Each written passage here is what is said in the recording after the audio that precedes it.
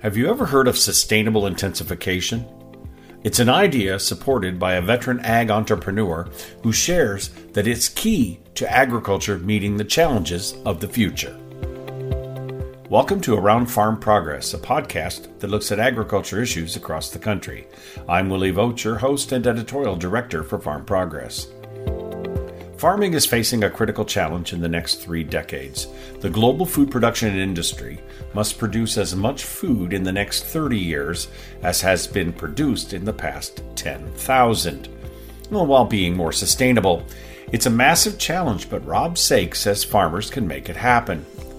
Sake is a veteran agriculture entrepreneur who has started tech firms and managed others. He's an energetic, passionate speaker who recently shared his ideas with farmers at the Farm Future Summit. Farming since he was 14, he's turned his love for agriculture into a series of businesses, and while that work continues, he's on another mission. He's working to share the story of how agriculture technology will help meet those challenges. His book, Food 5.0, How We Feed the Future, offers solutions. This is a wide-ranging conversation that looks at the global food picture. Some insights he shares may surprise the listener. There are global forces at work that may hinder modern ag, but in the end, Sake is confident that global agriculture is up to the tasks ahead. Rob Sake, welcome to Around Farm Progress. Thanks for joining me. Thanks, Willie. Good to be here. Yeah. So you're here at the Farm Future Summit. What message do you really want to bring when you're talking to farmers, when you get a chance to talk to a bunch of forward-thinking growers? Well, I think a couple of things. One is that we need to figure out a way to create a bridge with consumers. So we need to have that conversation. And consumers need to understand that agriculture is not ideologically driven, but rather needs to be pragmatic, because agriculture is nuanced. And so ideological solutions just don't cut it. And so that's what I'm trying to get people to understand, is the pragmatism of agriculture. So how do you define that for the consumer that doesn't even know where their food comes from? Okay, so let's have a conversation. So whether you're with a paleo or a vegan or a pescatarian or a vegetarian and all the other religions, there's one thing everybody can agree on. So long as we have human beings on the planet, Willie, agriculture must be infinitely sustainable, right? Correct, absolutely. So everybody agrees on that. So what makes agriculture sustainable? Well, soil health and water, greenhouse gas balance. They forget about farm viability, and they forget the farmers actually love their land. But really where I'm going is that to feed the planet, we've already passed peak land, but to feed the planet, we have to do something called sustainable intensification. Let me repeat that. Sustainable intensification. And that means that we need to adopt the technologies that work at farm level to reduce, protect, and restore faster than we've ever done before. So we got to reduce our environmental footprint. To do that, we need to adopt technology quicker, and that's what I'm focused on. So when you talk about adopting technology, you're talking about all levels too, right? We're not just talking about something with a chip in it. We're talking about genetic editing. We're talking about better crop protection products, biologicals. It's the whole spectrum of things, right? Yeah, that's the whole thing. When you consider agriculture and the solutions that would allow us to reduce our environmental footprint, we have to think about integrating genetics. We have to think about the mechanical side. What role does robotics play? All that sort of thing. What role does remote sensing play? What role does data management play? All of these things are grouped together and are hitting the farmers very, very quick today. Well, and some feel like they're overwhelmed by it. It's like a tidal wave of data that they've got to make decisions off of. So on the farmer side, they need more help understanding how they can deploy that data. That's my experience when they talk about it. The ones that do it really well are able to dig right in and figure out the data points that they need to use to make better decisions on their operations. Are we finding that that's easier to get that message across? Because a lot of farmers aren't even engaging data. No, I think it's actually harder. Okay. I think the more technology that we get at farm level, the more data that starts to puke out at a farmer, the harder it is for him to sift out and make decisions. So as I'm scanning the environment, I'm more and more interested in technology that can provide farmers with alerts. Yeah. So you get up in the morning, you got 70 fields. Where the hell do you go to first? Or how do we eliminate the human being from entering in the data at all? As applied data, Willie, is really hard to get, right? So can the machine punch the as applied data into the data systems without encumbering the human being? We're going through, I think, an evolution where this data is going to grow so fast that sooner or later farmers are going to get comfortable with a word called algorithms, right, basically that start to synthesize the data to give the farmer not a bunch of data puke, but rather insights and alerts. That's really where we need to get to. I'm starting to see some of that. There are some deployed technologies that tell me only look at this field or only look at that field. That's exciting. It just takes a lot of artificial intelligence and those algorithms you're talking about to bring all that data in to make sense of it, right? Well, right. I mean, Intellinar, for example, is working on that, and they'll provide you alerts in the morning based on aerial or satellite imageries of hundreds of fields. But advancing that even further, it's really where the machine makes the decision. Mm-hmm. So Yara has a technology right now called Augmenta that will look at the field and will adjust the nitrogen rates in real time. Right. John Deere See and Spray, John Deere Exact Shot. These kind of things that are happening that make the decision by themselves. Right. And just allow a farmer to execute faster. I think we're going to see more of that. Well, I think, and there's a lot of investment going into that area. And you make a point. I mean, this is a kind of a thing to put into perspective for people. In the next 28 years to get to 2050, we have to produce as much as we produced in the last 10,000 years to feed 10 billion people, right? Yeah, we've got increased agricultural production 60 to 70% in all areas of the world. This puts particular pressure on exporting nations like the United States, like Canada, Brazil, and Argentina. But it's not just, Willie, about producing calories. We also have to produce more nutrition. People are asking for higher nutrient-dense foods. I believe that's a good thing. I don't think that's a bad thing. Now, the question is, can a farmer get paid for it? That's another entire, ball of wax. But that's where I'm going, is I'm saying that if a farmer is practicing agriculture in an environmentally sustainable, whatever the hell it means, manner, and he's sequestering more carbon and reducing nitrous oxide emissions and growing a crop that's higher in zinc, where's the money? Right. Well, that all has to be part of the equation. Yep. How do you see the smallholder farm, the African farmer, the farmer in those nations which have actually could have rich soil and have the opportunity to bring new productivity into the system? Do they have a role in any of this? Oh, for sure. I have a stake in a farming operation in Uganda. I've done work in Kenya and Nigeria. And the thing that really insults them is, don't bring me a stick. Bring me the technology, but bring me the technology scaled down so I can use it on my smaller farm. Don't forget that those people leaped past us. They didn't have copper wires. They didn't go with ADSL lines. They went straight to cellular, and they went straight to wireless transactions using M-Pesa. Mm-hmm. So we're using wireless Apple Pay now. Well, they've been doing it for a decade, maybe longer. It's crazy. Yeah. I mean, I know that I just had a conversation with Cargill. They've got a program called Digital Sathi they're using in India to do that very thing. Every farm decision, every algorithm's on a smartphone, and they all have smartphones. Well, and so the company I'm building right now, AgVisor Pro. Yeah. AgVisor Pro is about connecting those seeking advice with experts that they don't even know who could solve the problem and increase their confidence. But how do you find them? You do not find them on Twitter. You do not find them on Facebook. We need a dedicated platform, professional platform for agriculture that's unbiased and agnostic. And that's what I'm building. But the power resides in the smartphone in the farmer's hands. So we just need to leverage that more. Yeah, I think somebody called that service an Uber for ag technologists or something like that. Because you're paid on a transaction basis. I need a question answered. I reach an expert. They give me, and then there's maybe a small transaction fee, and I get my question answered. Right. So I say that AgVisor Pro is a combination of eHarmony. Yep. So a matching algorithm, matching the question, the seeker's question with experts, and Uber and FaceTime. So all the connectivity is in the platform, and Twitter. So you come back because you're curious about what the follow-up answers are to your question. This is all built right now, all built. It looks elegant, and I think that that's something that global farmers, I mean, even a farmer in central Indiana that maybe just have 500 acres and he's just starting out could seek expert advice on this sure. platform. And a lot of times, don't forget, even seasoned operators are want to have maybe a second or third opinion. All the questions are anonymous, but we know that the question came from Coralville, Iowa. Right. We know where it came from, but the questions are anonymous, so nobody needs to be embarrassed. But all of the responders are visible. So we get rid of the trash. I am so tired of getting flamed out on Twitter. So we're trying to build a respectful, professional platform. Well, hopefully that'll work out for you. But you made that good comment. No copper, all these towers. I mean, I've been to some developing countries where they have excellent connectivity, better than we have in some parts of Iowa in some cases. How do we bring the connectivity up in the United States? Oh, this is the biggest problem. I mean, when people talk, I always say the slide is you can't have a smart farm with a stupid internet.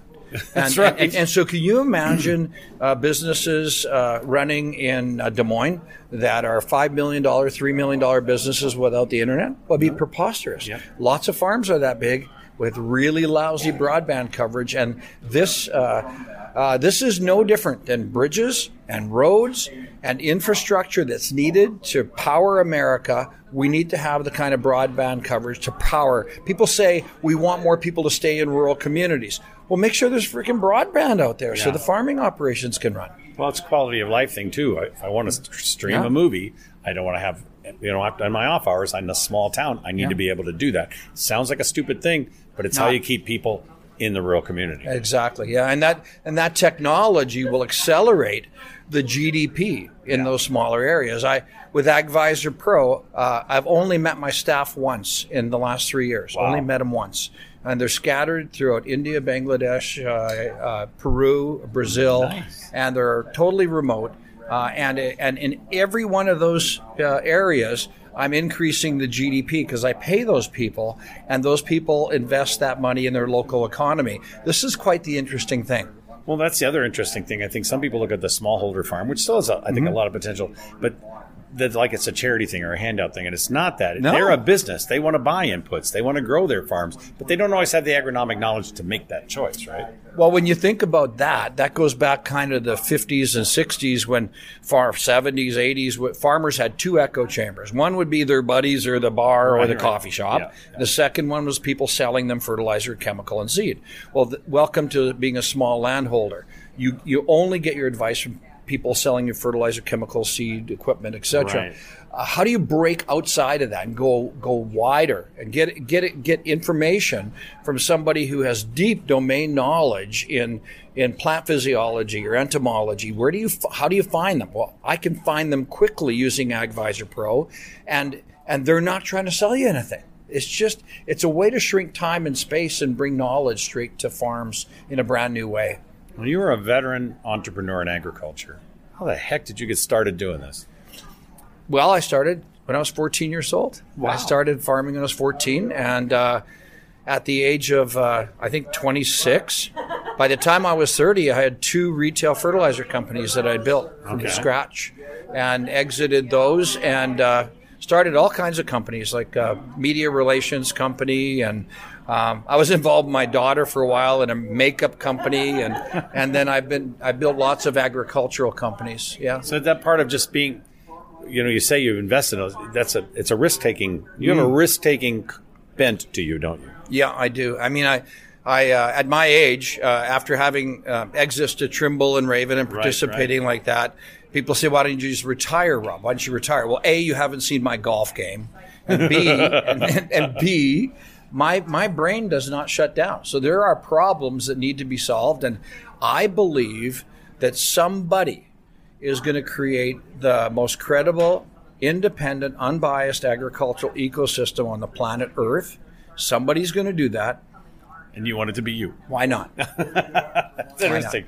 So what do you see as the challenge of connecting to the consumer, especially the U.S. consumer? Well, actually, we have a problem. A good example is what's going on in Europe now, this buying out farmers to stop farming, to lower the carbon footprint of some country. Yep. I mean, how do we get past that? These people aren't going to have food. Well, The interesting thing is if you roll that thing forward, this is shades of Sri Lanka. So in Sri Lanka, in the summer of 21, the president of Sri Lanka, I could unbundle this onion, but it goes back to a nitrogen reduction strategy. But in the summer of 21, he banned all fertilizer and chemical synthetic fertilizer and chemical coming into the country.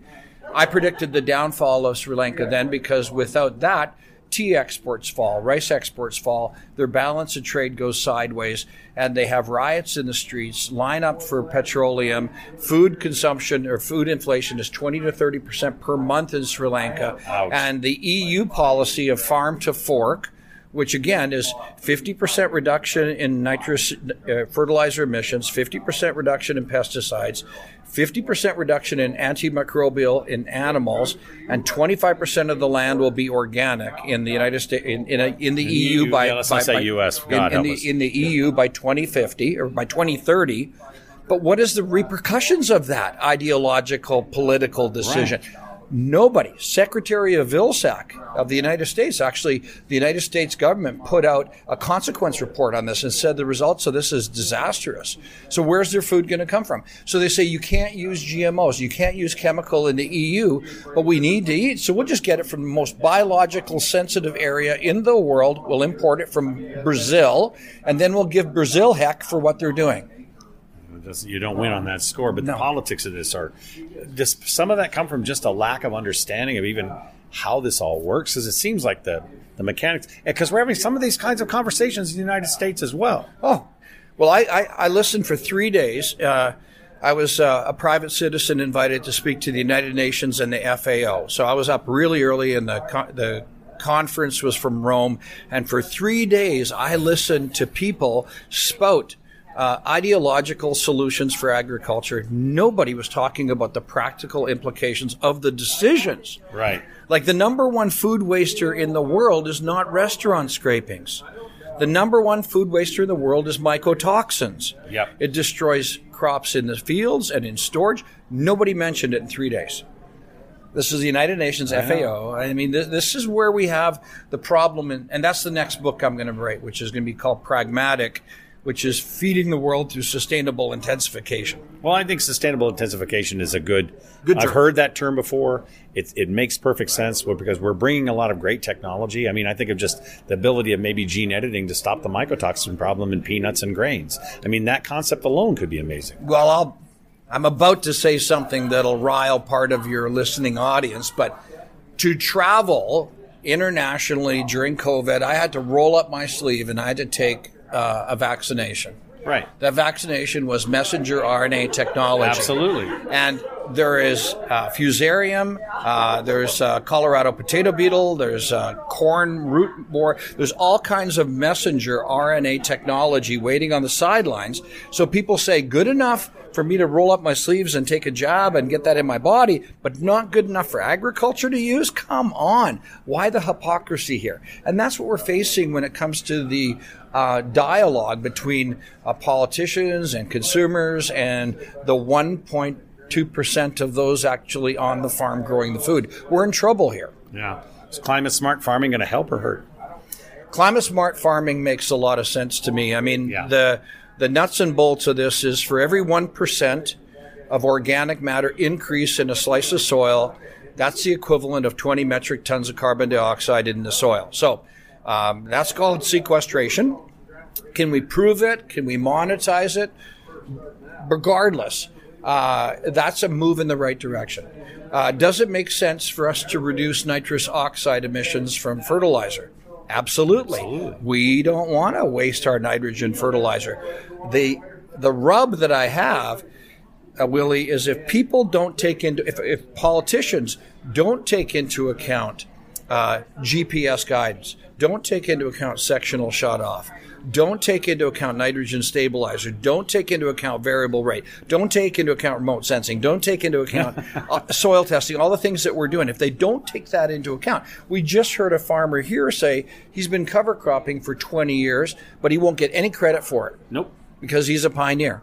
In Saskatchewan, in Canada, those guys have been no-tilling for 30, 40 years. Do you think they can get any credit for it? Nope.